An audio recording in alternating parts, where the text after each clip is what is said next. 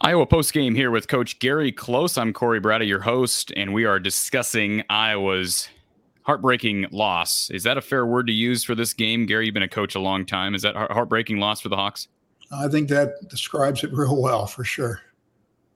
74-72, as you know, Gary, a 15-point lead in the first half for Iowa. Tremendous offensive start. Built, again, that 15-point lead. Had problems building on that lead because Kofi Cockburn was really difficult to contain down low, which is expected. Iowa struggled at the free throw line. We can certainly discuss those struggles, but ultimately had a chance there at the end. First of all, Keegan Murray with 3 free throws, had he made all 3, would have put them up, and potentially one stop could have won the game. He, of course, makes 1 of 3. And then Chris Murray with a really good look. I really liked the look from the corner. Gary, your thoughts on the 3-point attempt? It looked online. I thought it was going down. Yeah, I thought there was excellent execution and got the shot they wanted, and that goes in, the game's over. So that's all you can ask, is to get a good look, and they did, and unfortunately didn't go in. And to run through some of the numbers here, Keegan Murray with 22 and 11. Now, not as an efficient night as we're used to with Keegan.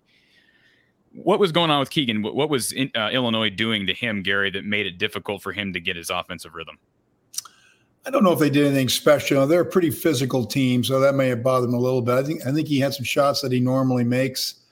He shoots a little better from the free throw line, and he puts up his normal big numbers. So, one of those nights that all players go through. It's, you don't think he plays well, and then he gets a double-double, and that's how good a player he is. So he'll be back. I think he's poised for a really good Big Ten tournament.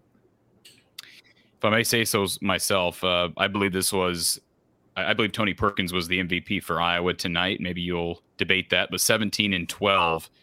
And 12 big boards, because you're going up against a team that has traditionally dominated Iowa on the glass. If you go back, and I don't have the numbers in front of me, but we know they dominated Iowa back in December on the glass. And we did not see Josh Ogundele deployed one time in this game. We did see him again back in December, body up Kofi Cockburn briefly. How big was Tony Perkins' play, specifically crashing the glass? He played terrific. You can see his confidence growing. As you mentioned, I think they got out rebounded by 29 in the first game and turned that around completely in this one. And he had a lot to do with it. 12 rebounds for a guard is really strong. So that's good to see as you head into the postseason. You got another guy that's up in his game. So real encouraging. 42-38 was the rebounding battle tonight, of course, in favor of the Illini. But that's a number you can probably live with if you're Fran.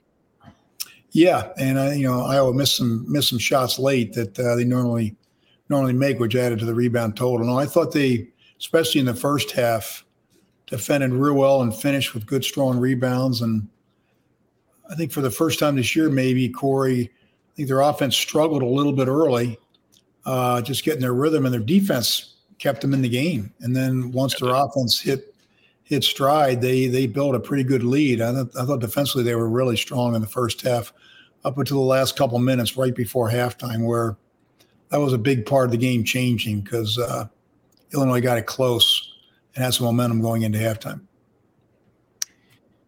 Let's talk about free throws. And by the way, for anybody who's tuning in, we do expect to be joined by former Iowa great James Moses. We're waiting on him. But let's talk about free throws here for a second, Gary.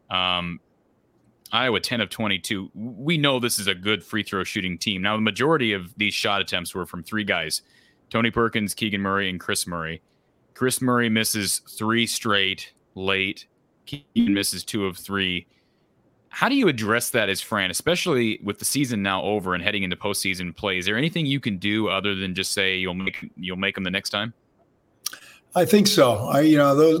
Those 2 kids are hardworking kids, and they feel as badly as anybody, and it's just one of those deals where it just didn't fall for them.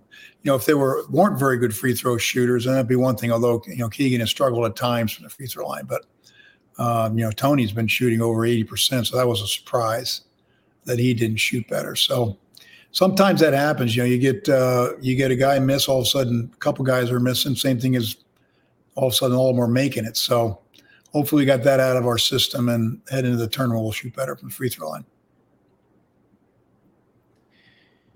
What did you think of the officiating in this game, Gary? Because I mentioned it to you as soon as we jumped on here before we went live. I thought it was mediocre at best. There were a lot of missed calls. Now, I don't expect to get a bunch of calls going your way when you're going on the road in Champaign. But I just thought I was disappointed once again in the Big Ten officials. And I hope that it's not just this game. I've seen it certainly in other games not involving Iowa. I think there's a problem with consistency in the league right now. Can you speak on officiating for a moment? Yeah, we've had this before, and I really haven't said much about the officiating. But I thought tonight there was some real questionable calls. The one late on Murray when he shot faked and looked like he got fouled out by the 3-point line. I thought he made a great finish around the basket and arms were down that he went through that wasn't called. So I think they did miss some out there. You have to go back and look at the tape. Sometimes when you do that, it doesn't look quite as bad as when you see it live. But I thought there were some out there. And in a tight game, obviously that's very important. So certainly didn't get a lot of breaks from the officiating. There's no question about that. Jordan Bohannon struggling tonight, Gary, and I can pull up his numbers here. But what would you attribute that to? We talked about Trent Frazier and how good he is, but was this just a matter of physicality and just an off night for Jordan? Well, I think he went up against a real good defensive guard. I don't think there's any question, and didn't get a lot of looks, period. He's played very well defensively all year, and I think his assignment was just to not even let him shoot the ball, much less get him any open looks. So give Illinois credit. And I think in Jaybo's case, not forcing it was good. He did the shots weren't there and tried to do some other things. So another guy scored. Some of that defense may have opened it up for Tony in that they paid so much attention to Jaybo. So he's played real well down the stretch, and hopefully he can get some open looks in the Big Ten tournament. Yeah, so Jordan with 0 points, 0 of 2 from 3.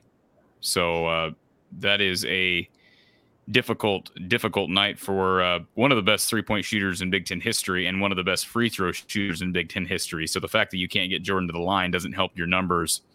From a player's perspective, I mean, we addressed the free throw issue from Fran's perspective and how he addresses it, if at all. From Keegan and Chris's perspective, because I'm sure those two kids feel just rotten right now, Gary. And I'm not by any means blaming this loss on either one of those two guys individually. But I can imagine that they're thinking, Chris is thinking, if I'd only made that last three, if I had only made 2 of my 3 free throws, etc. What do you do as a player to stay level-headed, knowing you've got the Big Ten tournament coming up, but also figuring out how to fix these issues that have cropped up? Yeah, I think you just put it behind you. And then they're both real hard workers. They'll continue to work hard. Confidence is really important. And hopefully they can get on a roll to where their confidence can grow a little bit. But it's I don't think it's something you can belabor. I don't think that'll help you. Hey, it wasn't your night. Let's go back to work. Let's put it behind us and see if we can get on a streak. All right, I'm going to open up the call lines. Please keep the calls somewhat short. We got a lot of people on here watching right now. And again, we hope to be joined momentarily by former Hawkeye James Moses. But the call to ask a question, comment, 515-635-1601, 515-635-1601. I thought Peyton Sandfort played well. He made 3 big shots in that first half, Gary. I want to swing back around to another reserve that we've seen his role diminish more and more if he ever really had one. And I don't mean to single him out, but I guess I'm going to. I mentioned Josh Ogundele not seeing the floor. Kofi Cockburn was eating Iowa up in that first half. I felt like Iowa had problems getting on the glass against Kofi, which is understandable because you're undersized.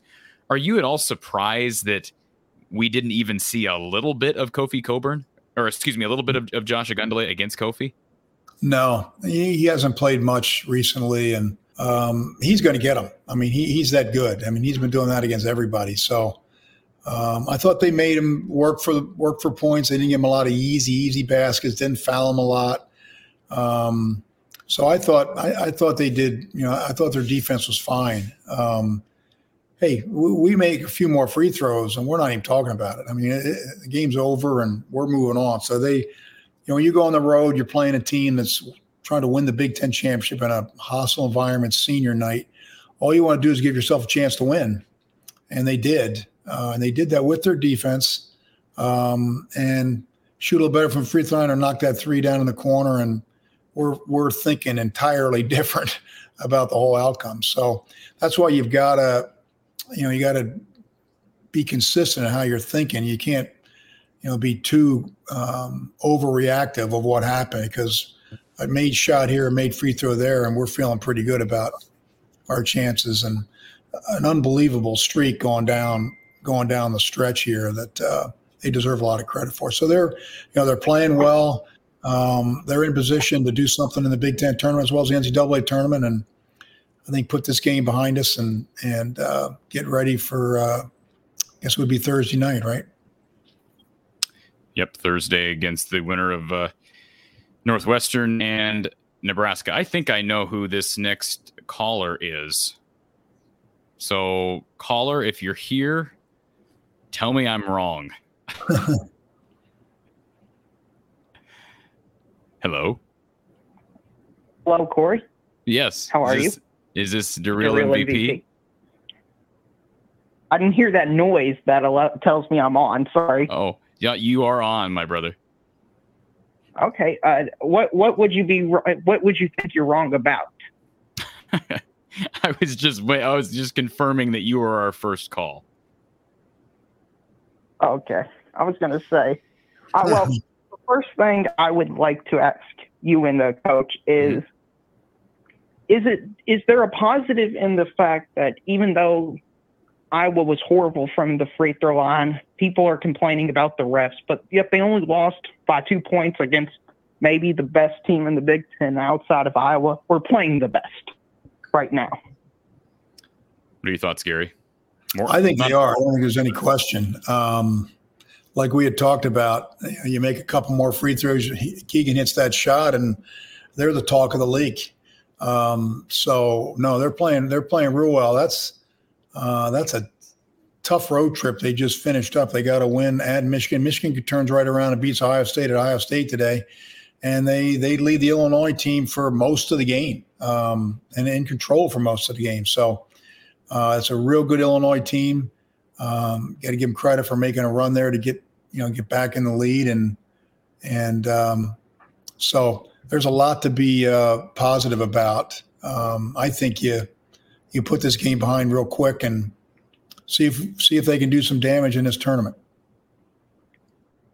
Well, the next thing I'll ask, and I haven't heard this been mentioned yet, is, in my opinion, the most critical moments of the game was the last 3 minutes of the first half and the beginning of the second half. Iowa was up 12, 40-28, but at halftime they were only up 6. That, in my opinion, just gave all the momentum to Illinois, and they kind of didn't take control, but they were in the game and they were gaining ground on Iowa rapidly. How significant? What are your thoughts about that? How significant is end of half momentum, Gary, in your experience? It's big. No, there's no question about it. You like to finish on a strong note, and I think Iowa had some good looks that they did knock down and played real. I mean, I think they even said on the TV there's like 11 or 12 possessions in a row they scored, which is an ungodly number against a pretty good defensive team on their court. So they had a lot of good moments offensively in that first half. But when you're playing a team as good as Illinois and you're playing them on their court and they're going for Big Ten champions, they're going to have runs.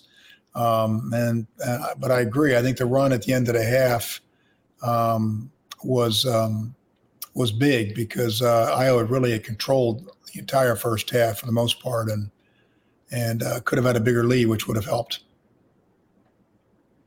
And I got to ask you about the free throw shooting. Like, does the fact that it's on a road game matter to the players? I know as fans, we like to think us being interactive and doing a bunch of weird moves and dances and noises impacts the free throw shooting. Does that actually matter? I think it can. That's a tough thing to think about in terms of whether it happens or not. I'm sure it happens at times. I mean, their kid missed a free throw at home. That was a big free throw that gave Iowa a chance to win the game. So, it's a tough deal. That's a lonely position, sitting out there all by yourself trying to knock big free throws down. But they'll learn by it, and I wouldn't be surprised if you see both the Murray kids make some big free throws. Hopefully, in one of these tournaments, they're too good of players not to. And as Corey has said, I'm sure they take a lot of responsibility for that. But there are a lot of other possessions that they'd like to have back in addition to the free throws that could have made a decision, which when it came down basically a one possession game. Okay. And Corey, I've got to ask you, and have you seen the bracket yet? The Big Ten bracket? Yeah, I mean, I just glanced at it. I know that Iowa gets Rutgers if they get past the winner of Northwestern Nebraska. I didn't look at the rest. I know Illinois is the 1 seed, and after that, I really didn't take much of a notice. I'll look at it tonight. Well, okay, then you know enough. The thing I was going to ask you is there any worry that because Nebraska just beat Wisconsin, is there any worry about that game if it's Nebraska you faced in the first round? Yeah. No, absolutely. I said that to Gary before we jumped on. Nebraska's not the team I want to face in that second round. Absolutely. And how big is it that you guys lost the double bot tonight? I'm going to grab this from JMO real quick. Sure. Yeah, I don't really know how to answer that question, Drill MVP, because I'll say this. You mentioned this in the women's tournament. You called in the other night. You brought up the fact that, sometimes a team that has that game the day before actually plays better, right? Yes. That does happen. So yes. I think there might be something to that. Iowa cannot lose that game. I mean, you cannot go into the NCAA tournament with a first round exit or the first game exit. I know it's not technically the first round of the Big Ten tournament, but you need to win that first game. And Rutgers is a very winnable game. I'm fine with Iowa playing Rutgers. That's the one team in the top 4 of the Big Ten that I'd want to play or most rather play. So, maybe it'll actually help them. Rutgers gets an extra day off as well. And so I don't know. It's Nebraska's playing well right now. We'll see what they do against Northwestern, because I could also see Nebraska laying an egg against the Wildcats. I would not be shocked to see Northwestern win that game. Oh, I mean, there's a reason they're a 13th seed. I mean, I get it. They just beat Wisconsin, but they're 10-20. Well, they also beat Ohio State on the road. Yeah. Yeah. But, I mean, they are still 10-21. It's not like they're great. And then, I mean, I've seen people in the chat say if they get to the semifinals, they would play Illinois. Everybody should stop overlooking Michigan. I mean, Michigan plays Indiana, then plays Illinois. It's very possible Michigan makes the semifinals. Yeah. I mean, right now, I think Michigan's playing well. I mean, I think they're a tournament team ultimately. I know they struggle with COVID and different things, but yeah, I think the Big Ten tournament is wide open right now. I would probably favor Illinois because the Wisconsin loss, it just kind of blindsided me. Illinois is the best team in the conference right now. I think Purdue might be the most talented, but I believe Illinois might be the best team in the conference right now. So, but you never know. It's a tournament setting, so it's hard to predict. Oh, yeah. That's the fun of the tournament. Absolutely. And, well, the last little bit of nugget is I was actually being a team already qualified for the tournament in Longwood, the Longwood Lancers. Yeah. There you go. Bring the first game of the season. Yeah. So, congrats on you guys and good luck in the tournament. Thanks, sir. Appreciate the call. It's a good point, Gary. I know the tournament committee is not going to look at that win against Longwood as anything special, but they won the regular season of the Big South and they won their conference tournament. That's if you're going to schedule a Longwood, schedule them in a year where they're up, and they certainly were this year, beating a Winthrop team today, dominating Winthrop, who had been to 2 straight NCAA tournaments. Right. Yep. All right. Our line is open here, 515-635-1601. 515-635-1601. Doug brings up the minutes for Jordan Bohannon. It's funny, most people, and I'm not picking on Doug here, Gary, but most people will typically get mad because Jordan Bohannon's playing too many minutes. Yeah, I know. It's a lot. Now, Doug says Jabo sitting 15 minutes in the first half got him out of the game. Were you surprised that I thought maybe there was something going on physically with Jordan? Because I did think Fran really didn't go back to him until, 5 minutes to go in the game. It did surprise me a bit. Maybe a little. I think in the first half, they got on a great roll. They were playing great defense. They were widening their lead, and I think Fran went with that group, and rightfully so. It was they were playing well together. So, and he's done that well all year long. Going with a hot hand, and I think it was the right call because that's where they stretched it out to a 15-point lead. Let's take our next call here. Thank you for calling from the Hawkeye of the Storm. Who's on the line?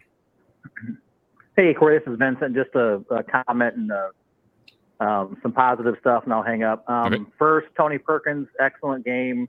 I think he's really finding his stroke. He's finding his rhythm and who he is as a player. So just really extremely impressed with him tonight and what he did as a player. Just really confident in his game. You can see that.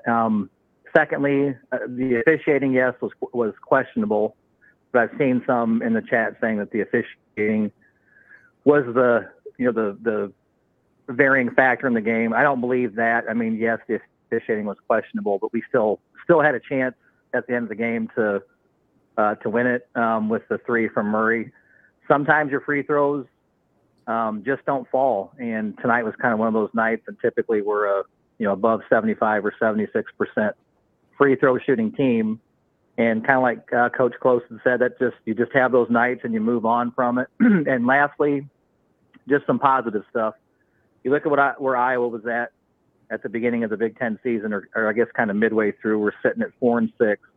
We end at 12-8, and a 22-9 record. So you got to give credit to the players, credit to Coach Fran for where he has gotten these guys, and just excited to see what we do in the NCAA tournament, and then what kind of noise you can make in the Big Ten tournament. And thank you for the time, Corey. Appreciate it. Appreciate it, Vincent. Yeah, those are all good points. I think to blame the officials, I don't believe in blaming the officials here. I think you could make a claim, Gary, that officiating lost Iowa the Rutgers game in Piscataway because it was just a ridiculous call to end that game. And there were a series of bad calls in this game. But, yeah, I mean, you just make a couple of those free throws. You don't shoot 44% or whatever it was, and you win this game. So, absolutely. I mean, there's plenty of reason. I see Ben's comment here. Ben says he said he was looking forward to hearing Gary's thoughts on the officiating. So appreciate you being honest about that, Gary. I know as a coach, how often did you, just a random question, how often did you have to talk to the media as an assistant coach throughout your career? Did you ever talk? Not a great deal. Usually if you had the scout, they might want to talk to you a little bit about the upcoming opponent, or in some cases, maybe an individual player that you've been working with, but not a ton. That's usually left for they don't want to hear from the assistant coaches. They want the main dog. You did get a technical though one time, right? For something officiating related? Yes, I did. I got one technical while I was at Iowa, unfortunately. All right. We got another call here coming in. Maybe. See if we can answer our caller. Thank you for calling from the Hawkeye of the Storm. Who's on the line? Hey, Corey, it's Jared Thatcher. Hey, Jared, you don't sound as chipper. Yeah, it's a tough one tonight. I've mentioned before, but I'm also a Badger fan, and tough loss there as well. Boy, but, tough day for you. Tough day. But the Hawks, they fought hard tonight. I was proud of them. I think they did well overall. But just down the stretch, I mean, they blew that, I think, 12-point lead. They had a point in time. 15. Right? 15. Yeah. 15-point lead, yeah. Yeah, so that was tough to see. But, I think I feel good about them going into the Big Ten tournament. And what seed are they going to be? Do you know? Say that again. The seed of the Big Ten tournament for Hawks? They're the 5. So they'll play the winner of the 12-13 game, which is Northwestern Nebraska. Yeah. So, I mean, it'll be interesting, but I think, the X factor for me has been Jordan Bohannon. And, he did not show up tonight at all. And I've been very critical of him throughout this year, and he's had some great games. But you see what happens when he doesn't show up and has scored 0 points. And, they had a tough loss.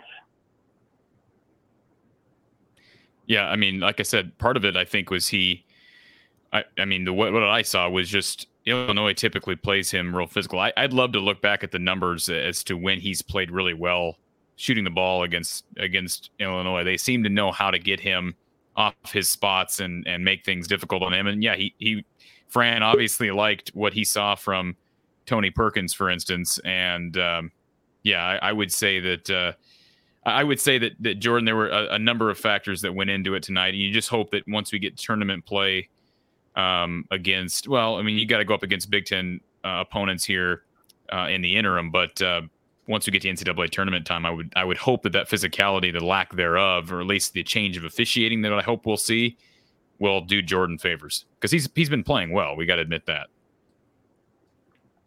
Yeah, absolutely. He has, especially the past several games, but then tonight he was a non-existent. And they needed his 3-point shooting. They needed his support. They didn't get that, and then Keegan did all he could, but at the end it wasn't enough. Amen, brother. Yeah. All right. Thanks, Corey, buddy. Thanks, Jared. Yep. Talk to you soon. Appreciate the call, and I believe we've got former Iowa Hawkeye James Moses. We are adding. Hey, how are you, sir? All right, I'm doing good. How are you both doing?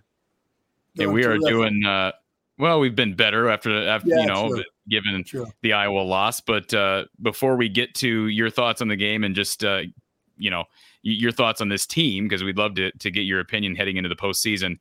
Can you fill everybody in, James, on where you're at now and what you're doing? Are you still? Last I knew, you were living in Eastern Iowa. Actually moved from Cedar Rapids about 1.5 years ago.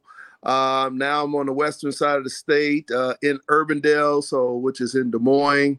I work in corrections. I was able to transfer from the 6th district to the 5th district. I work in the trauma unit, and I have probationary clients. So I get a chance to hold them accountable, but I'm trying to prevent them from being institutionalized in our state prisons.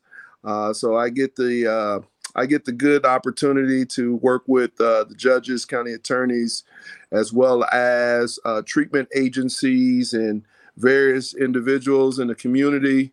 And I get a chance to be a part of our clientele that we service.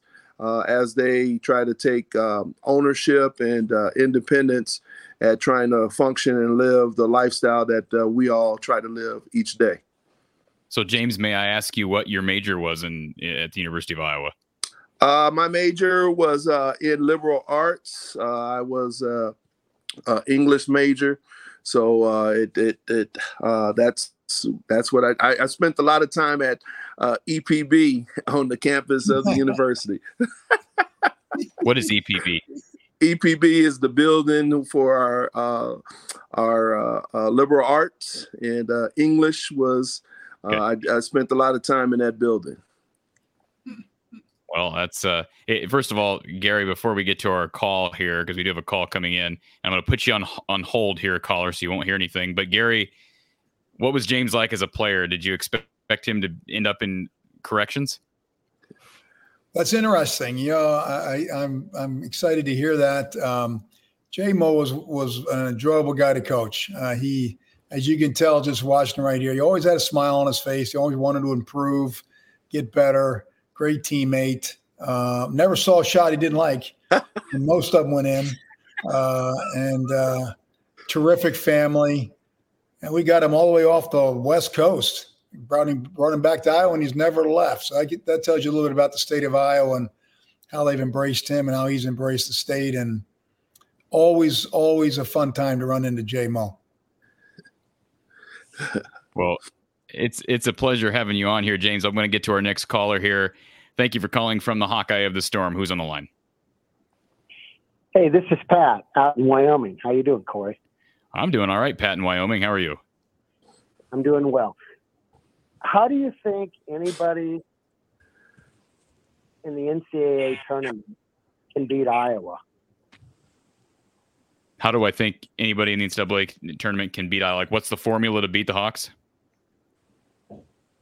No, how would they do it? Iowa doesn't turn the ball over. They're a great shooting team. They're playing good defense. How do you stop them? Well, Illinois managed away tonight, but Gary, what are your thoughts? What's the formula for tournament teams to beat Iowa?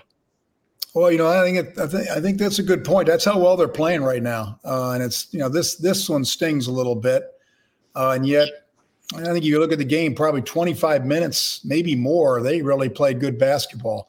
You got to give Illinois credit for making a terrific comeback. That's a really good basketball team that they played. So I think it's a challenge. I think one of the things they did was did a nice job on J-Bo. You got to they made Keegan work for his baskets, and he didn't. He had a solid game, but it wasn't anything unbelievable. I think you try to beat him on the boards, although Iowa's getting better at that.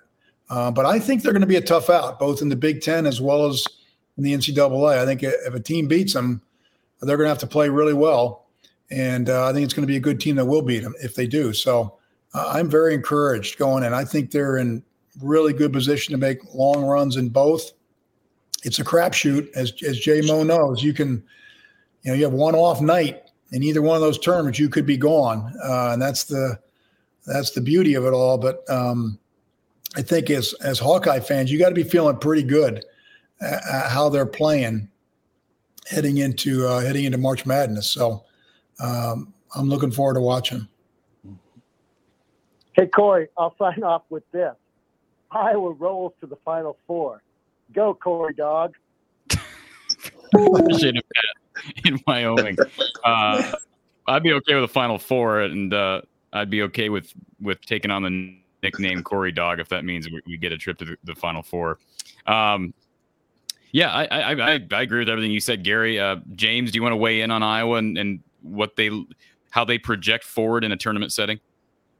I think Iowa, despite the loss tonight, because when you look at the loss, had they made free throws, they missed 10 of probably about 12 to 13, maybe 14 free throws in the second half alone. And that's tough when you're on the road and you're playing a team like Illinois.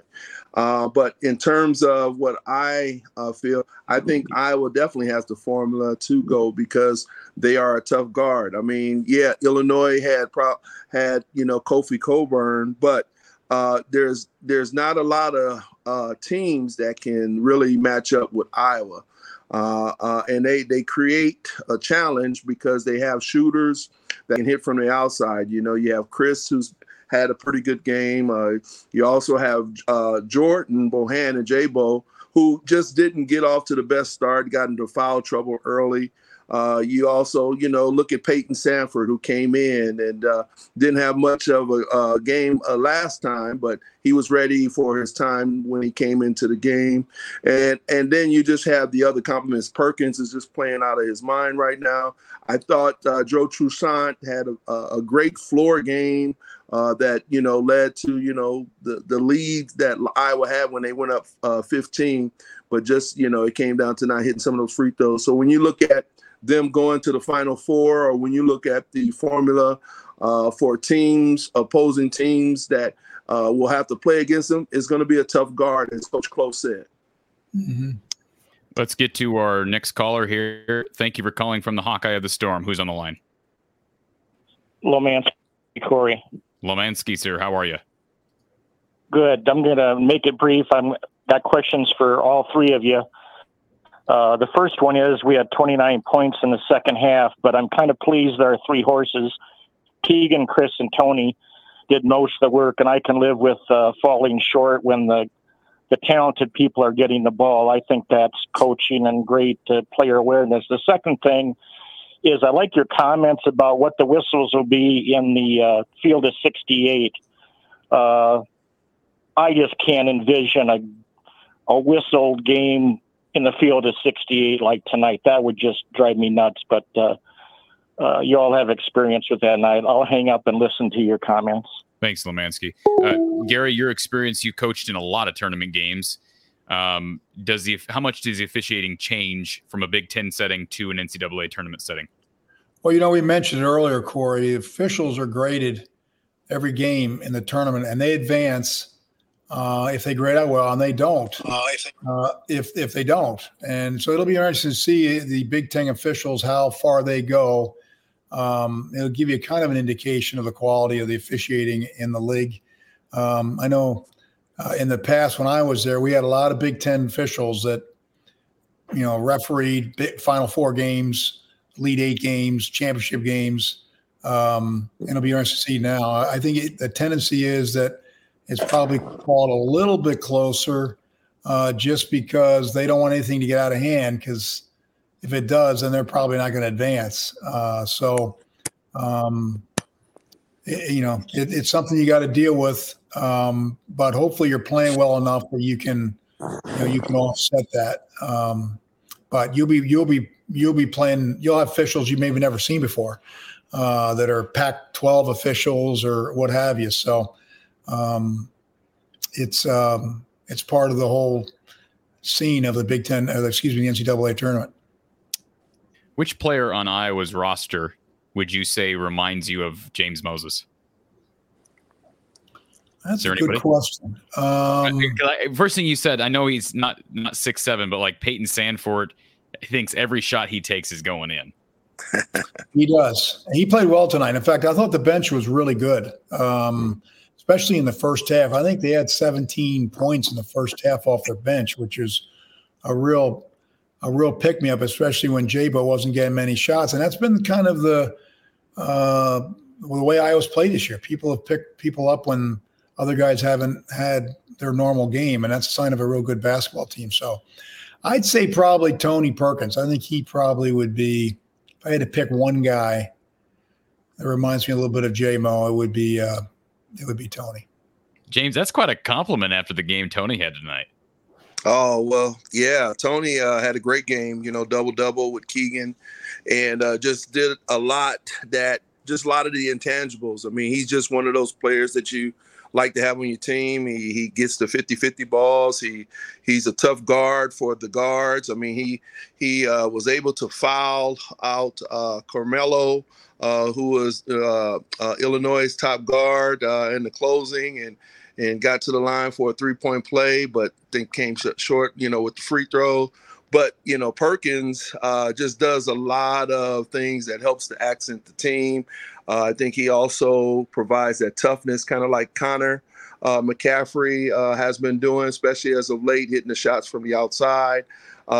He just does that dirty work, and he helps to complement Keegan, and he, if you look at it, he's that one guard that can get inside the paint and really mix it up and really just create some depth for the Iowa players to be able to shoot from the perimeter on the outside. So I'm a big fan of Tony Perkins, and I thank Coach for giving me that compliment of Mr. Perkins.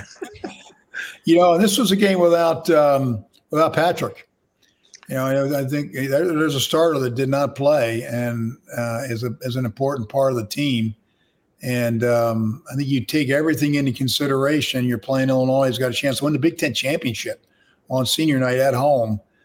They control most of the game and, make a couple free throws, and they walk out of there with a huge win, and everybody's talking about them. I mean, it's that close. So I think you got to be, real, have a proper perspective in a sense that losses definitely hurt, but they played pretty well.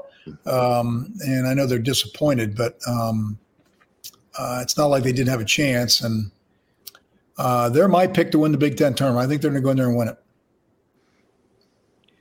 I just wanted to pause there so everybody could just process what Coach Close said. So they're going to beat. So who's going to win Northwestern Nebraska? I'm guessing you're going to pick Nebraska right now with how they're playing. No, I think I'm going to pick Northwestern. Really? Mm-hmm. Really? Okay. So Iowa beats Northwestern, Rutgers, and then do they get a semifinal matchup with Illinois? Is that the prediction? Let's see. Illinois is the 1, and who's the 4? Well, I gotta grab the bracket here. I got another call here, so let me. I'll grab this call. We should get the bracket. It'd be fun to look at. Yeah, we'll look at it here. Thank you for calling from the Hawkeye of the Storm. Who's on the line? Luke Wickham here from Orlando, Florida. Longtime Hawkeye fan, and real proud of the Hawkeyes and James Moses and Coach Close there. It's awesome to be on the telecast. We're happy you're here. Absolutely. Thank you. My quick question is this team? What's the odds of going to the Sweet 16? We haven't been in the Sweet 16 since 1998. I think we have a lot of talent here. Just percentages, do you think we can get there? I think they're going to make the Sweet 16. So take all your retirement and put on the Hawks, and it'll expand, right, J-Mo? Hey, I just want that weather that he got down there in Florida. Here in Iowa. But I think Iowa's going to surprise a lot of people this year. Yeah. I'm going to be optimistic and say the same thing. I think they haven't. I don't think this loss doesn't hurt you at all as it relates to tournament seeding. And I think Iowa's at least a 6 seed right now. Gary, if they lose to a Northwestern or Nebraska, maybe that moves them down to a 7. And I'm no bracketologist, but I think as long as you win that game, I think you're a 6, which is really important to not have to play a 1 or a 2 seed. That would be my opinion. I know you didn't call in to hear Corey's opinion. You wanted James and Gary's, but I think Iowa's got an opportunity to have a good seed and have an opportunity. Because honestly, once you get past, I've been saying this all year, the top 8 or 9 teams in the country, I think, have separated themselves. There's a bit of a gap after you get to 8, 9, or 10. That's just my perspective. I think Iowa's playing better than most teams in the country right now. So, yeah, I don't know why Iowa couldn't. And I also think, let's be honest, this team is built differently than any of these teams that have lost in the first or second round of the tournament during Fran's tenure here. And I think that helps him, especially on the defensive end. I agree. Agreed. Are you still with us, caller? I think we lost our caller. Hey, that's good. You just dumbfounded by how deep we just broke it down there, Gary. There you go. That's our job, right? Okay. That's our job. Okay, I do want to get to a few of these questions. I'll kind of just throw these out to both of you, and we can get your perspectives on these questions. First one here. This one, I know Ben is asking Coach Close, but James, if you want to weigh in on it as well. He says, what would you change regarding Kofi when we meet them in the semifinals? So Ben's already saying you're going to win those first 2 games. First 2. You got to win 2 to get there, right? You got to play Rutgers and you got to play either Northwestern or Nebraska. So what would you change if you're not going to use a gun delay, how to guard Kofi Cockburn? That's a good question. As we mentioned, he's a handful. There's not been very many teams that have successfully defended him. I think you just got to make him work. Make him work for everything he can get. He's going to get some. Try to eliminate or reduce the easy baskets. Try to keep the ball out of the post as much as you can. Whether you decide to front them or double team them. They're tough to double team because of the way they shoot the 3. They did have a couple possessions where they did double team and actually got 1 turnover on a bad pass. So I thought it was decent. He's good. He's really good. He's big. He's physical. We don't have anybody that's can match him in terms of physicality. That's just the way it is. So you gotta be creative and just work hard and hope he doesn't just annihilate you and then control everybody else, which is what they did. And had a terrific chance of winning the game. So make him run up and down the court, try to wear him out, maybe get him in foul trouble. You can see he's a little vulnerable to leaving his feet. We got a couple shot fakes where we got him up in the air. Maybe we get him in foul trouble, get him off the court, things like that. And make him guard, make him move around. And we don't have a big guy that can knock threes down and bring him outside the paint. But, when Chris is in, and they play both those guys inside, then that's a possibility. So I think you got to be real encouraged with the way they played. I think they really controlled that game. Other than some free throws, they win that game. So, and like we said, if they win that game, we're talking. We got callers coming on here saying we're going to Final Four. I mean, it's so you maybe don't go way off board, but then you don't get way down because they miss some free throws. So they're playing well. They're going to be a tough out. If somebody beats them, they're going to have to play well. The thing that I would add with Coburn and piggybacking off of what Coach was stating is force them to play defense. When you saw that Keegan and Chris and they drove the ball into him, referee gave some fouls, and that's part of the advantage for the Hawkeyes and disadvantage for Kofi because of his size. If you remember when Shaq used to play, Kofi Coburn has that Shaq-like ability, but in the Big Ten. So I would say challenge him with dribble penetration and try to isolate some size, force him to play D, and see if you can generate some fouls to get him into early foul trouble or foul trouble. The other thing is running the court, as Coach says, because he's very athletic. He's just very unique in a lot of his playing in his play. But getting up and down the floor, I think our speed could help to create our advantage as the Hawkeyes, as in a disadvantage for Illinois, and just stretch the floor. Because anytime you can get him away from the board, I mean, Coburn, he was a double-double. He had double-double with like 17 minutes left to go in the second half. So if you can try to keep him from outside the paint as much as possible, sometimes we can get those rebounds, turn them into fast break, and force him to play defense, which can create those advantages for us and disadvantage for him by getting him in the foul trouble. Good points. Those are great in-depth response from both of you guys. Let's get to our next caller here. Thank you for calling from the Hawkeye of the Storm. Who's on the line? It's James. Hey, James. I was just saying, I haven't watched like all the games this year. I watched a lot of them.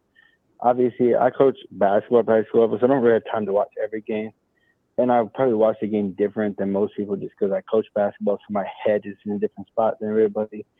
But I feel like this team played better than anybody thought they would all year. Like, what were we projected? 9-8, I think, to finish like at the beginning of the year.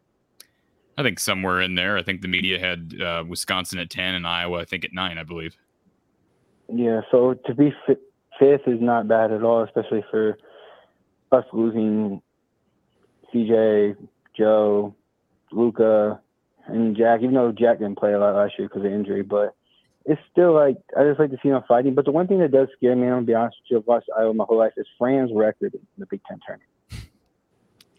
I think that's something that we don't talk about enough. Like, I want to believe in them, don't get me wrong, but his record in the Big Ten tournament just kind of scares me. Well, he's never won more than one game in the Big Ten tournament, and that's not I'm not trying to be, Coach Close was getting after me the other day when I was bringing that up, but that is a fact. He has not won more than one game in the Big Ten tournament. So this is an opportunity. I mean, you could look at it a couple different ways. They should win 2 games in the Big Ten tournament. Can we all agree with that, Gary and James? They should, the way they're playing right now, beat either Northwestern or Nebraska, and then Rutgers. I think they're going to be the favorite in both of those games. I think they will be too. I agree. So, James, I agree with you that it's unfortunate, but I think this is the year they get off the snide, and that would be great to just play on Saturday. And they played on Saturday last year, but they had the double bye to win 2 games, get some momentum, and they'll get hopefully a chance to rematch against Illinois. But you never know. Illinois may lose as well, and I want to just throw the bracket up here for us to look at for a second. I'm going to get rid of Jordan's comment. So you can see the bracket here, guys. Illinois will play the winner of Indiana-Michigan. And both of those teams, I think we can all agree, Indiana-Michigan are both playing for their tournament lives. So those could be 2 very desperate teams, whoever wins, playing against Illinois. So there's no guarantee Illinois gets past Michigan or Indiana. So there's no guarantee Iowa will play Illinois in the semifinals. So that's the bracket, as you can see, according to the Big Ten Network. Ohio State, of course, at the bottom of the bracket. They'll play the winner of the other first 4 game, which is Minnesota and Penn State. So in answer to your question, James, yes, the Schneid needs to stop this year. I believe it will. I feel like Rutgers is also a different team. I think I see something where, like, if you don't count the COVID year last year, they've lost, 5 games at home in 5 years or something like that. Like, they play ridiculous at home. But when they play on the road, they don't seem to win as much. So I feel like playing them in neutral site will be a lot easier for us because we struggle at the rack. But playing them on a neutral site, I feel like gives us a fair advantage. If that makes I agree. sense. I think Iowa should. I think they'll beat them on a neutral court. Rutgers is dangerous. I just think Who would have expected Rutgers to be a 4 seed going into this season? And they had a brutal end of the year schedule, and they, not too long ago they were on that roll where they had beaten 3 or 4 top ranked teams. So that's going to be a challenge. That's a team a lot like Iowa is playing well. So I worry a little bit about that one, but hopefully they can get by them because that's going to be a real good basketball game. Rutgers is playing well right now. Yeah, I agree. Rutgers is playing tough. Their last few games, they won some big ones.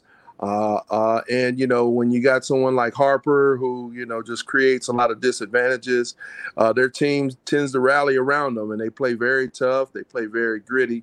But, those things that highlight a Rutgers or a Purdue or a Wisconsin or Illinois, Iowa has those same dynamics.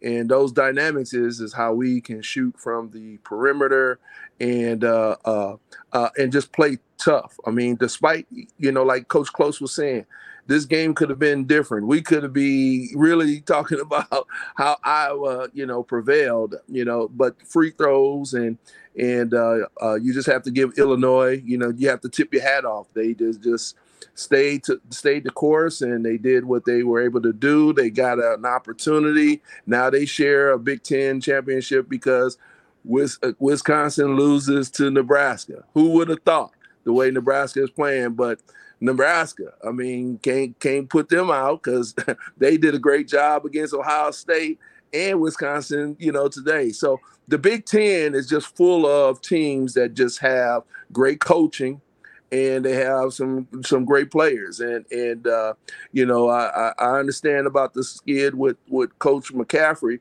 but, to me, it's always a combination, and players have to be able to play despite, the coaches taking blame. So balance is what I would say. Absolutely. Anything else, James? Or not just James, but James on the call, on the line. Yeah. I yell at the refs a lot. I feel like more than usual. As I coach high school basketball, so I look at it in a different perspective. I think a lot more is a foul than what he probably isn't. But I feel like the refs haven't been good all year, but we kind of just got to deal with it. I tell the players all the time, you just got to learn to deal with it, just overcome it. And the Tony Perkins shot, I feel like where the guy landed on top of him, I don't know if you remember what play I'm talking about, where he made the guy landed on top of him, he made the layup. Yeah. It was a foul. It was an and one. Again. Yeah, but I was that's something as a coach where you just tell the guy, just fight through it. Don't worry about the contact. Just keep fighting through it and just keep playing ball, and you don't worry about what the refs. It's whether the refs call it or not. You just keep playing. If they call it, they call it. If they don't, you just got to live with it. Absolutely. It's a good perspective, sir.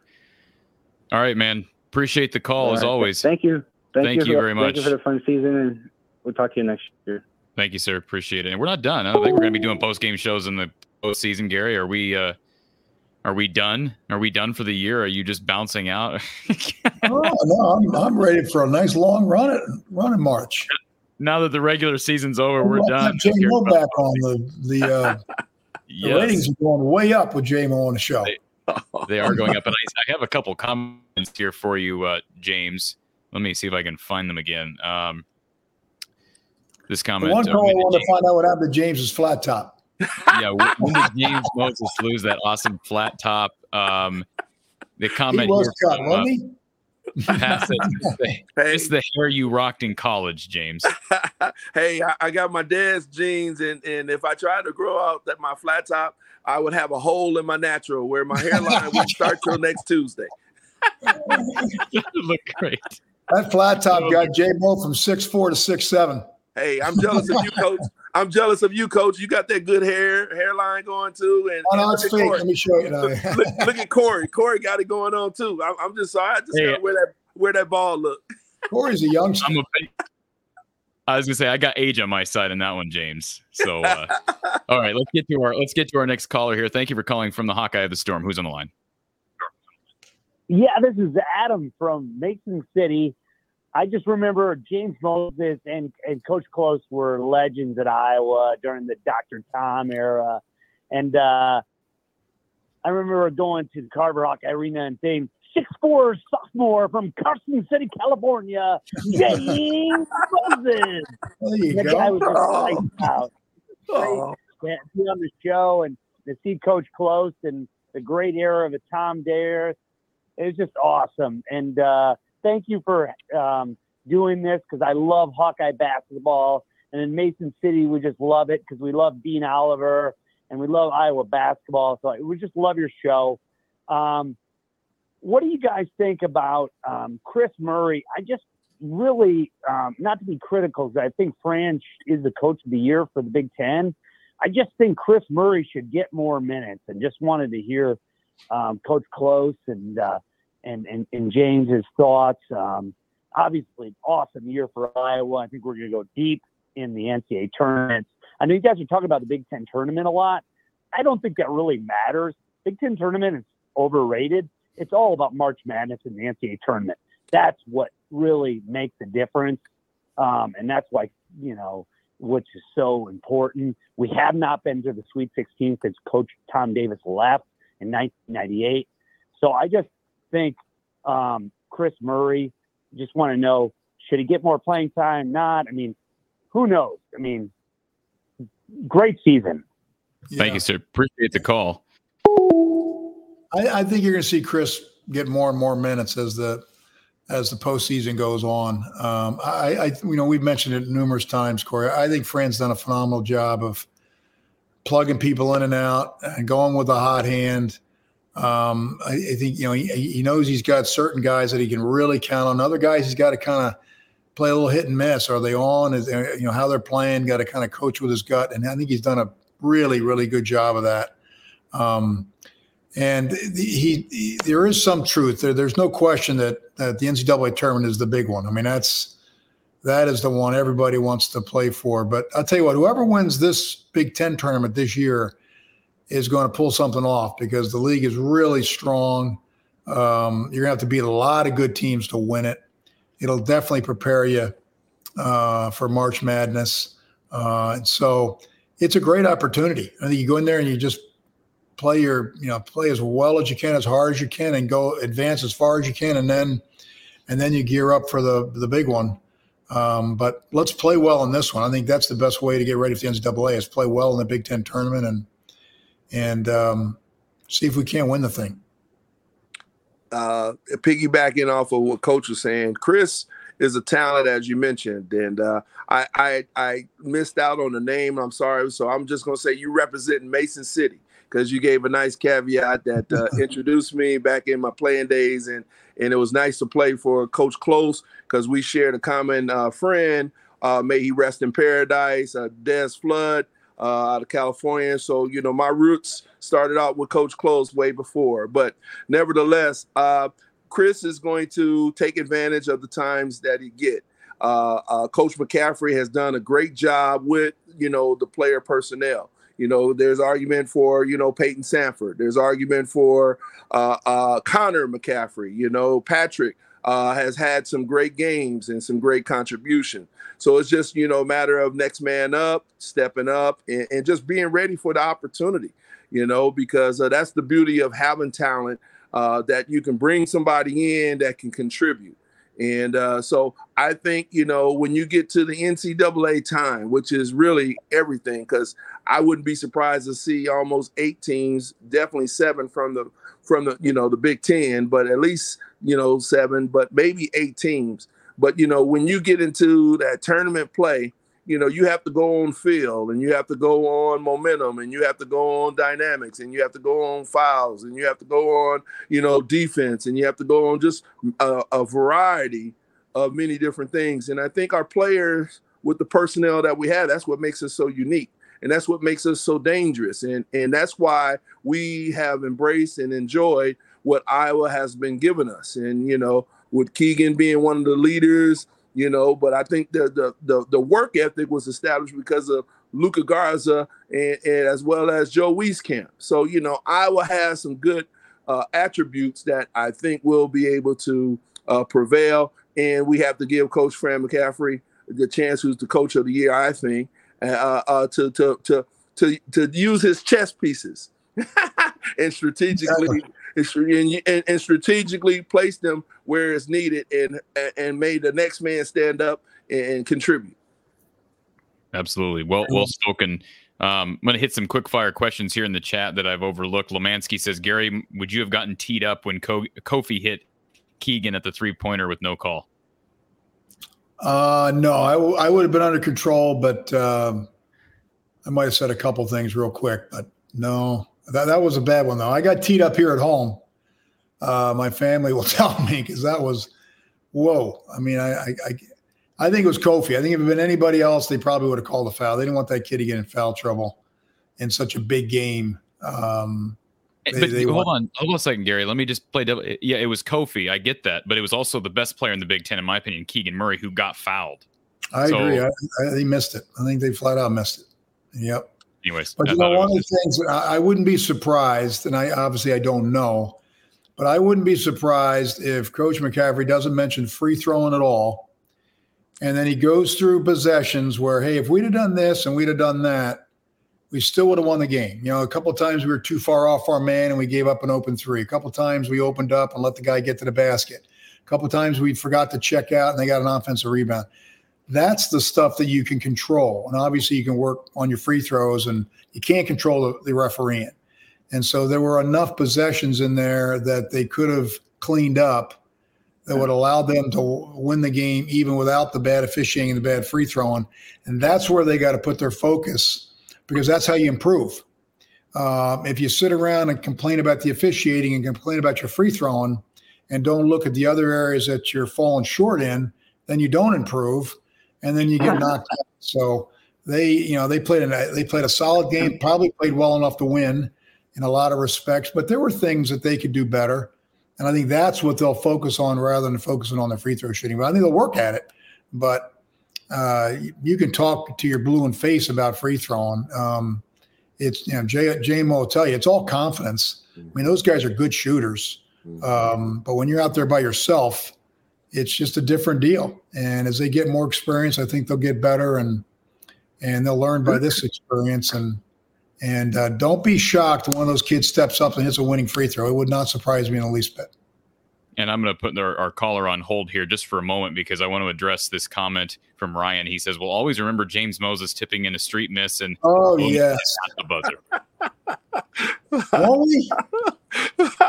Hey, that tip in was awesome. But Chris Street, may he rest in paradise as well. He gave me the opportunity because AC messed up shooting the ball off the elbow. Chris actually rebounded the ball and had that opportunity, and then he gave it to me. So it was a team effort, and we just got lucky to get out of Bloomington with Bobby Knight there at the time. That didn't happen very often. How much does that memory stand out for you, Gary, that win?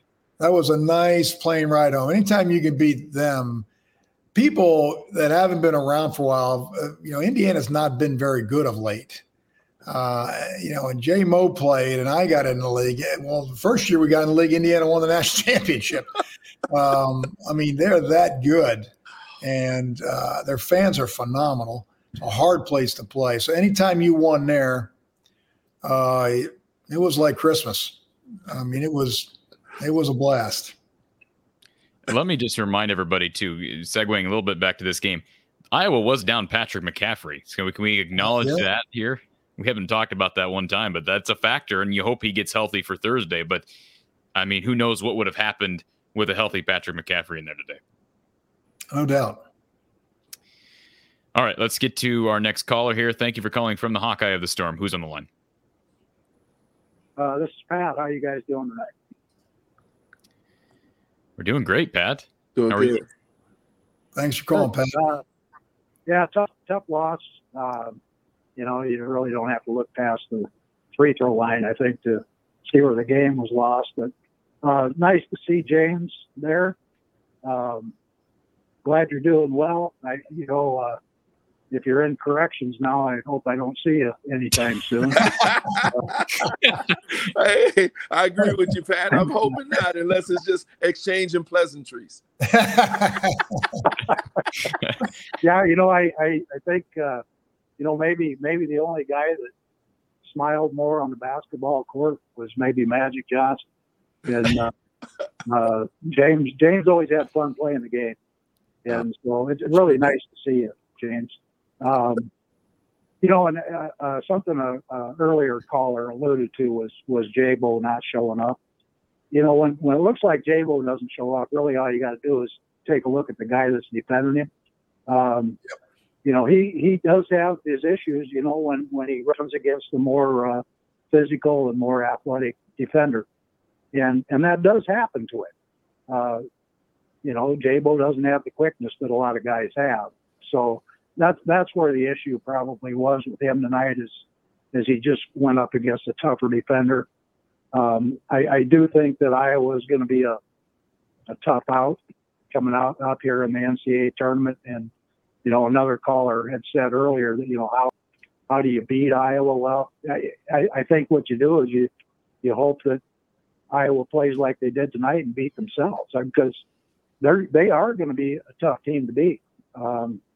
When they're on, who do you defend? They go deep. So the guys just keep coming.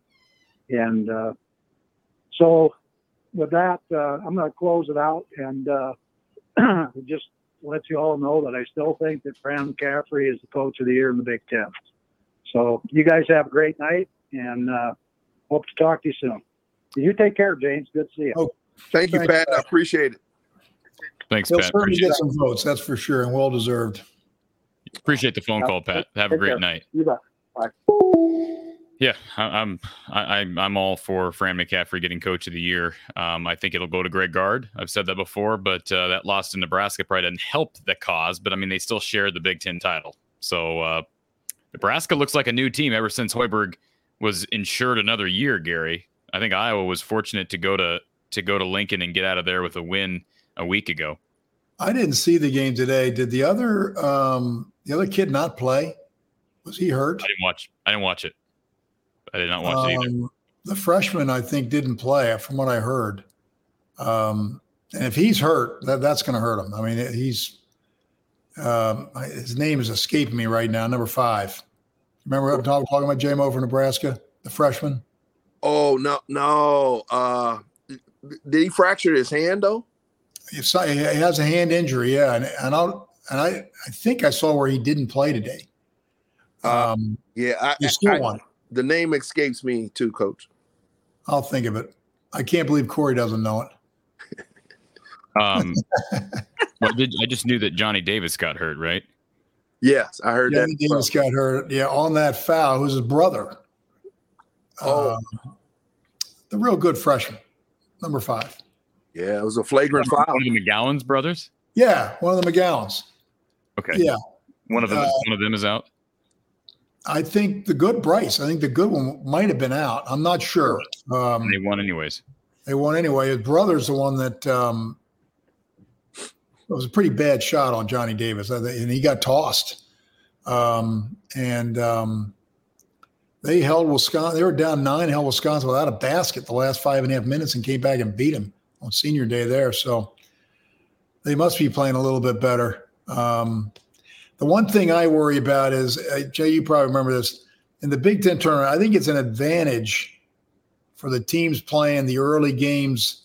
And then when they play a team that hasn't played before, then obviously becomes a disadvantage if they keep advancing because they got to win more games. But the two teams that play, whether they Northwestern and Nebraska, they're going to have a little bit of advantage on Iowa, having played a game. Because I don't think fatigue sets in the second game. Now, if they were to advance and beat Iowa the third game, now fatigue could be a problem. So it's important for Iowa to come out and play sharp. in that game and maybe take any confidence away from that team. Maybe that first game will go like 7 overtimes and wear them out so that they'll be a little soft by the time Iowa plays them. But as we mentioned, I think it's going to be a great tournament. There are about 10 teams that got a shot at winning that thing, maybe more. And so that makes for some pretty dramatic basketball. Question here from Ari Gold, James. He says, Mr. Moses, would you have taken the ball to the rack there at the end as opposed to taking a three? Well, I mean, when you look, Chris had a great look. He did. Know? And Keegan, I mean, he gave it up and rotated the ball. And so when you have an opportunity like that, especially the way that they've been stroking and shooting, I mean, when you saw the ball, it kind of danced around a little bit, and it was just one of those that just didn't go in. And as frustrating as it is, and it just, I mean, Iowa has nothing really to hang their heads down, for a game like this, to be on the road, to play against, I guess now a shared championship with Illinois in the way that they were playing, and to have a chance despite the free throws or the turnovers, the things that led to, they were still in the game and at Illinois. I mean, people don't sometimes understand how tough it is to beat teams on the road. And when you have, like what Coach was saying, 10 teams at least that have a legitimate chance to win the Big Ten tournament, I mean, the Big Ten is very strong this year. And so I tip my hat off. Chris just wasn't able to get that shot, but Iowa, I think they're going to come out running. I think they're going to be very rested. I think they're going to make free throws. I think they're looking for whoever is going to come their way. And I think they are the underdogs because they haven't gotten the respect really that they feel that they deserve. And that's hard. That's hard to play against teams like that who don't have nothing to lose, but they just want to play. Okay, I'm ready for Iowa. Well, you mentioned it. In a possession like that, you want a good shot. You want a shot that you can make. I mean, you could drive the thing all the way in there and have Coburn block it. I mean, I get it, and then maybe you could get a good shot around the rim and draw a foul, but they got a wide open look to a kid that has made a lot of threes, and I don't have a problem with it. That thing goes down, and we're all thrilled. And there wasn't a lot of time on the clock. It's not like they had a whole lot of time they had to get their first good look, and they got a good look. A lot of times in those situations, you watch some of the shots, they go up and they don't even have a chance. Wisconsin had the exact same situation. It tells you how crazy basketball is. It was almost the exact same amount of time. And Hepburn goes down and they're only down 1, I think. So a 2 is going to win the game, whereas we're down 2. A 3 wins the game for us. And Chucky Hepburn banks one in to win the Big Ten title. And Chris is wide open, and that shot's right on. I mean, the angle was, it was right there and rims out. That's just the nature of the game.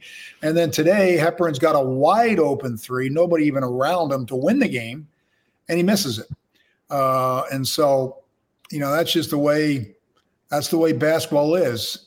And I give Chris credit. He had no hesitation. It was open.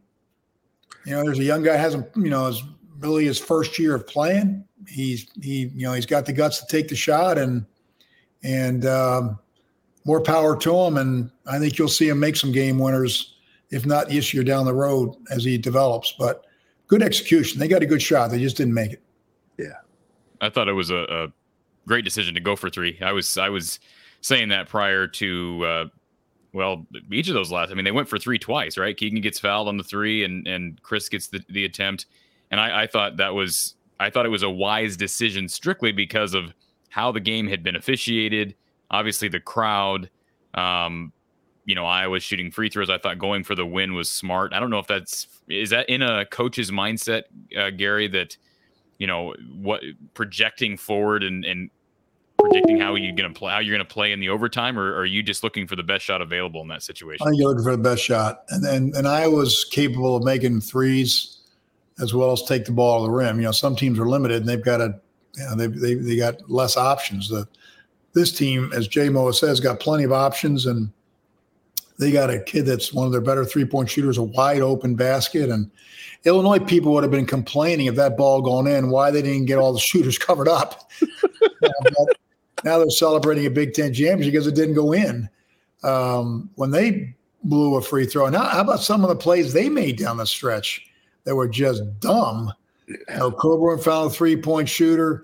Corbello fouling Perkins at the rim. I mean, they made some really questionable decisions that got Iowa back in the game when it didn't look like, you know, they were going to win. They were down 5, and then they have a wide open 3 to win it. So they made some good plays down the stretch. They just didn't get that last bucket. And I apologize to the callers who are trying to call in. I did shut down the call line because we were running out of time here, and I wanted to get to these last couple questions/comments. Charles says, for both James and Coach Close, given the Greg Gard, Juwan Howard incident, respectively, if and who was the biggest trash-talking or complaining coach or player you've encountered? This is going to be an interesting response. Oh, that one's J-Mo's got to answer that, baby. The player that talked the most trash. Oh, wow. Well, I mean, other than yourself. Yeah, I remember that comments that I had with Jimmy Jackson, but I would have to say, golly, Ramil Robinson was one, Sean Higgins was another, Glenn Rice, you know, used to talk a lot. Who else? Oh man, Steve Smith. I mean, you know, for Michigan State, he was very tough. He talked. He had the mouth, but he also had the game that represented his mouth. In terms of coaches, I thought all the coaches were very dignified and just very professional, very competitive. Yes, indeed they were, but not anything that was not, you know, where they would trash talk you when you went by or say anything to you derogatory. Just thought that the Big Ten just really had a lot of class from the coaching staff. But, you know, the players, you know, you find ways to say things to try to get up underneath someone's skin because that's the edge you got to have and you got to play with. So you're saying James, you're saying that Bob Knight was dignified? Well, I you know, Bob Knight just fought for his players. He had that West Point kind of type of deal, and he was a service guy. So, you know, he demanded a lot of things. I had a good friend, Calbert Cheney, as well as Gary Grant, and then Damon Bailey, who played for Bobby Knight. And they, you know, when we would get together during the summers, you know, they say, hey, that's, you know, a lot of it is a show. He had expectations, but a lot of it was a show. He just wanted to see people pour out their hearts, play with energy, play with passion, play with care, play with humility, play with selflessness, all those intangibles that made up a lot of the great Bobby Knight teams and stuff. You know, when you look at the head coach that's there now, and then when you look at former greats like an Isaiah Thomas, and the list goes on. Jay Edwards, who coach was probably mentioning, that won the Big Ten championship when we were supposed to win my freshman year when we had BJ Roy and Ed. So, you know, Bob Knight, I didn't mind necessarily the talks because he gave me my best compliment after I tipped it in. And, you know, he has that famous pat on your back or that pat on your head. And he just said, man, Moses, I thought you played, you were one of the difference of the game that helped to neutralize us. And Indiana was number 4 at that time. So. Wow. Would you echo the same thing about Bob Knight, Gary? J-Mo took him down. A tip in, took him down. Took down the Hoosiers on their court, number 4. Legend. Okay, Doug says, question for both of you. How is Ray Thompson eligible for 31 regular season games and not for the NCAAs? Never understood it. Well, yeah. I defer that to Hunter Rollins. So,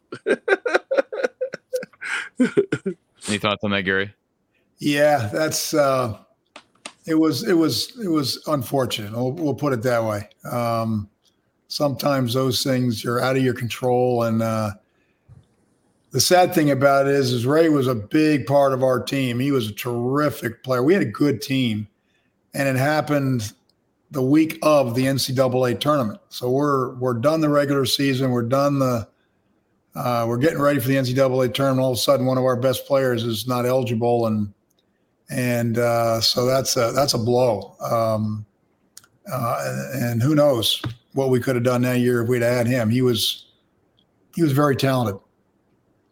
And I did see somebody in the chat ask, who do you think's going further in the tournament, in the NCAA tournament, Gary, Wisconsin or Iowa? These guys love these questions, don't they? Oh my goodness! They just try to get me. They want to get you. They want to get you, Gary. That's what it is. Oh my goodness! Let's just worry about the Big Ten tournament first. And as I said earlier, I'm picking the Hawkeyes to win the Big Ten tournament this year.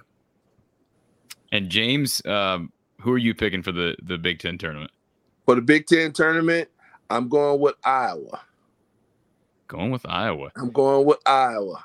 And if Iowa doesn't prevail, because that's where my mind and where my heart is at, then I do like Matt Painter with Purdue. Yeah, I still think Purdue might be the most talented team in this conference. If they play defense, I think they can make it to the Final Four and certainly win the Big Ten title. And I'm not going to make you answer this question. This is a different comment here, Gary. Ryan says, Iowa versus Wisconsin. Who do you want to win? I'm not going to put you on the spot there. Oh, man. I think Wisconsin, maybe they'll get upset before we get to the championship game. Well, and an interesting comment here. You were talking about Nebraska, and Jordan says, again, I didn't watch the Nebraska game. I know there's a hard foul on Johnny Davis, but Jordan says that Trey McGowan's got ejected. He says he may be out for the Northwestern game if I'm remembering the rules correctly. Is that how that works, or does the Big Ten have to look at that on tape? You know what? That's a good question. I should know it. But it would not shock me whether there's a rule or not that he won't be playing in that game. That was a pretty hard foul. There was no going for the ball on that play. That was not a good foul. So I'd be surprised if he's playing against Northwestern. I'll put it that way. Okay, final question of the day, and I'll ask you both this. And the reason I'm asking you this, I know it's kind of an interesting timing for Ben's question here, because here we're heading into the postseason, neutral court season, if you will. But Ben has asked this question twice in the chat, so I don't want to ignore it. He says, could we ever create the same environment at Carver like the Illini have, or would the big boosters not give up their seats? Would be huge for the Hawks moving forward. Gary knows I have a strong opinion of what Iowa needs to do. I'm not saying I have the perfect solution, but I do believe there needs to be a movement of the students. Students need to be around the court, or at least behind the benches, and not in the end zones all the way up to the top deck. Now, boosters would have to cooperate, but I think you can still find a way to make them happy. James, let's start with you. Do you have any thoughts on how to make the environment at Carver a bit more lively? Because, boy, back in even towards the Alford era, I mean, not that long ago, there were games in Carver. I mean, on a regular basis, we're talking sold-out games. And there were good environments in Carver this year. I know Gary's going to get upset if I say there has not been any good environments. There have been good environments, but it has not been what we saw in the 90s or even early 2000s.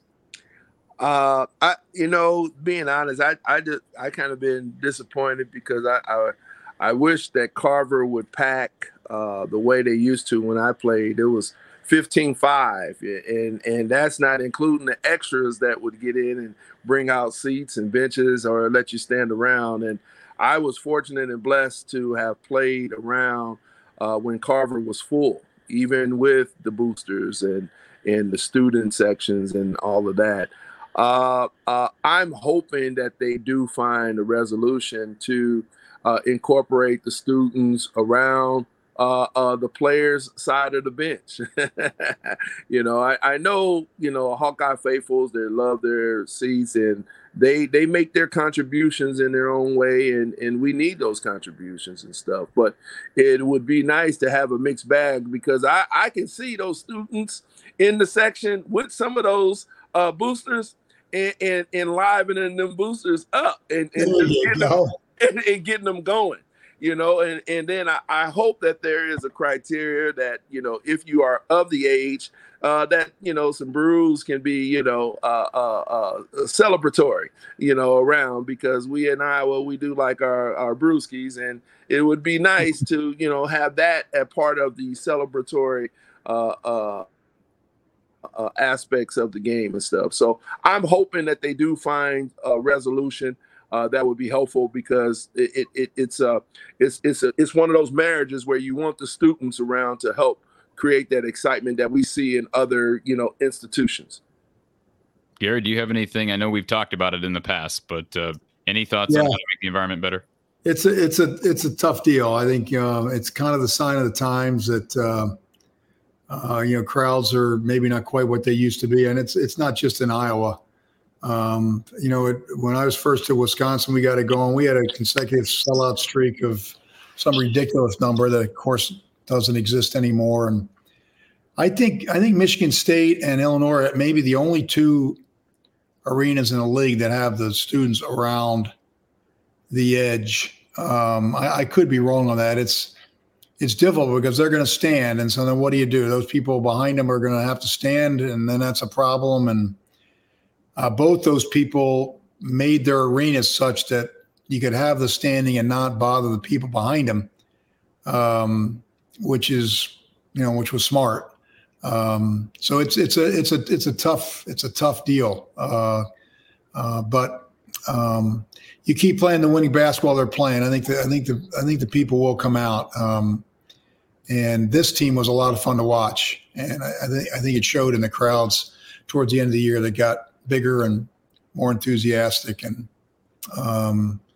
but I think with COVID and 58-inch screen TVs and things like that, it's tough to get people and weird starting times and 8:00 games on Monday nights. It's not easy. It's a tough deal to get done. But I think one of the beauties of Iowa basketball is the loyal fans they've got. I mean, they travel well, and they deserve a lot of credit. Iowa's got some really, really good fans. Real quickly, I'll just bring this just mention it to James. So my thinking on how to improve, and maybe logistically it would not work, but I believe you've got boosters sitting at midcourt on each side. So why can't we move all the boosters to one side, have all the students, and I'm talking the opposite side of the benches, have the students behind those benches, and even if we have to take out a few rows to where there's bleacher seating in there, that's going to be a cost. I understand that, but to have bleacher seating in there so that you're not blocking people behind you. And I think to have the boosters on one side and the students on the other would work.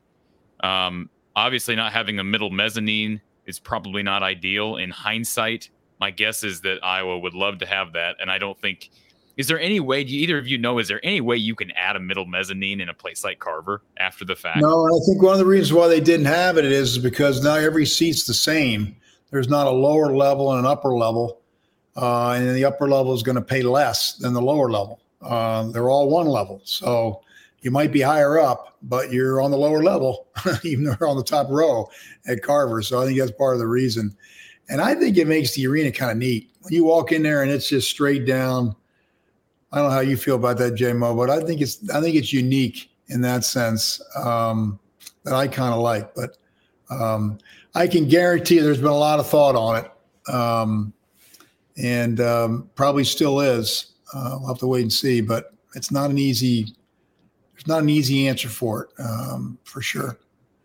No, and like Coach Close was saying, it's not an easy ask, and I'm looking at just different ways of from what people have shared and what they would like to see, but you have to respect those that have supported and been around, and they financially support those outings and those seats and stuff. So those contributions really help the program. So I don't know. I really hope that they can find some way to resolve what would be, I think, instrumental. I think Coach Close also alluded to.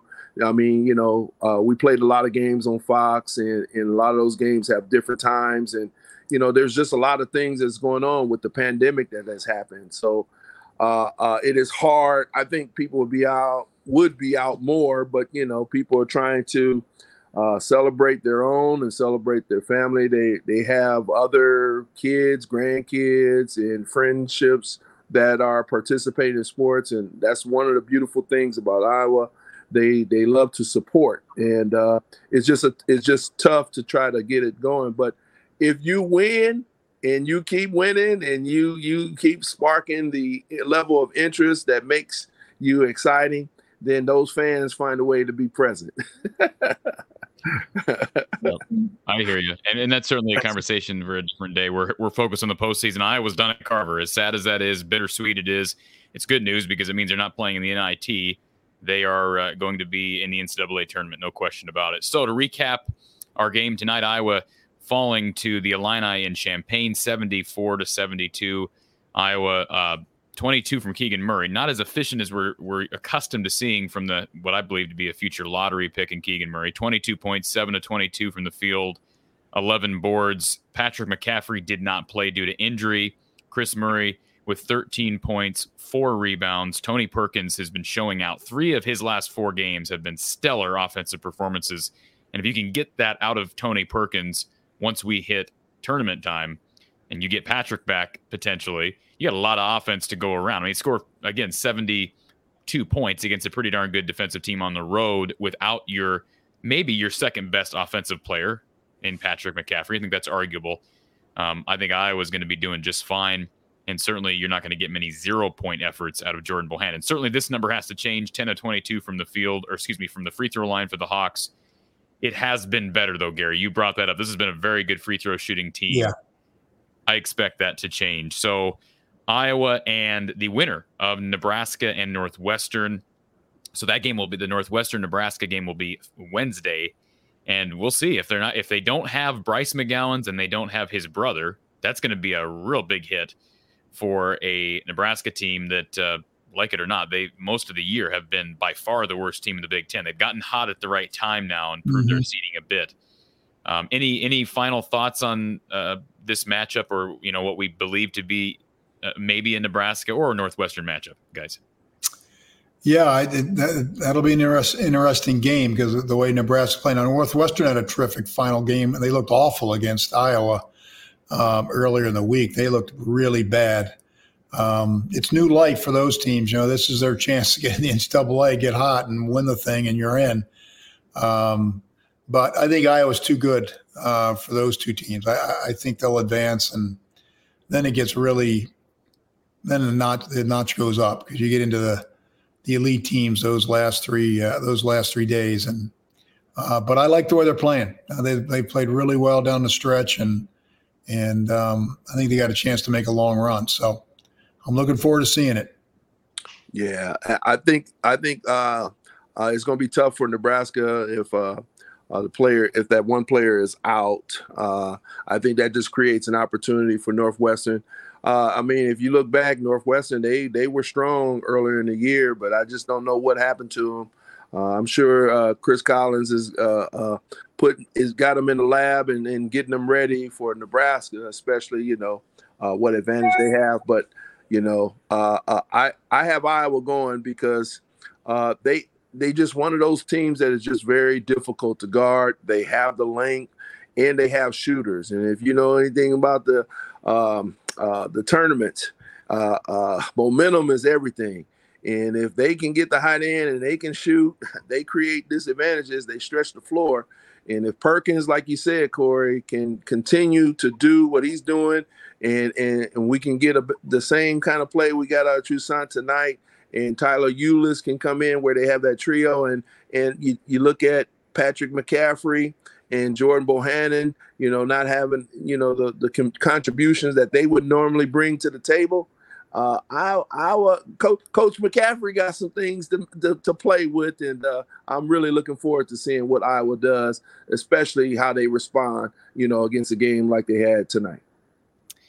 The more wins in the postseason, the better. So they get the double bye. You look at the bright side; they got more opportunities at wins and memorable finishes, hopefully, and we'll be here to talk about it. Thursday, this is going to be a weird. Are we doing a post-game show Thursday, Gary? Or you're usually during the day. You're out in the links. So are we going to be able to? I'll be back. I'll be back in the Midwest. I don't think it's Lynx time quite there. So Let's plan on it. All right, you're not going to be down at the bowling alley or anything like that. No bowling alley for me. Well, James, it's been a pleasure to be able to get to know you a bit and certainly get your insight on this year's team and just your career. I know we could have talked. Hopefully, we'll be happy to have you back on. I mean, we'd love to be able to reminisce more on your time at Iowa and maybe you tell us some embarrassing stories with being coached by Coach Close himself. I'm curious, who recruited you? Who was your primary recruiter, James? I had a mixed bag. When Coach Davis was at Stanford, I was blessed to have my first offer when I was in the 7th grade. So Coach Davis stuck with me, and I stuck with him, was loyal. He was also he retained Rudy Washington around the California area. He knew it. And knew me and watched me and we knew some of the same people. So I had some great roots that really was a part of watching, my talents and how it grew. I also had a chance, as I mentioned, you wouldn't know, but Coach Close know, and some of those that know of Desmond Flood, who was a shooting coach. Got a chance to work with him in the Huntington Beach, Ocean View area. May he rest in peace. But he was really one that was instrumental in helping me with my trajectory in terms of my shot, so that it wasn't as streaky as it used to be. But no, those were just some of the things that really blessed me an opportunity to play at Iowa. I have to extend a thank you to Coach Close for inviting me a part of you all's podcast. That was very nice and selfless of him. I'm always appreciative of Coach Close because he was one that, helped me during my transition when I came from California to Iowa. And that was a transition in and of itself. But hey, now I wear T-shirts in 50-degree weather. So who would have thought? Who would have thought? You stuck around. It's one of the cool stories. You stuck around here, man. You're a California guy, and yet you stuck around here. So Iowa must have left an impression. And certainly given our response, you being on the show, you've left an impression on Hawkeye Nation. So again, thank you for your time, your time as a Hawkeye and your time on this show. And we'll look forward to having you back on the show soon.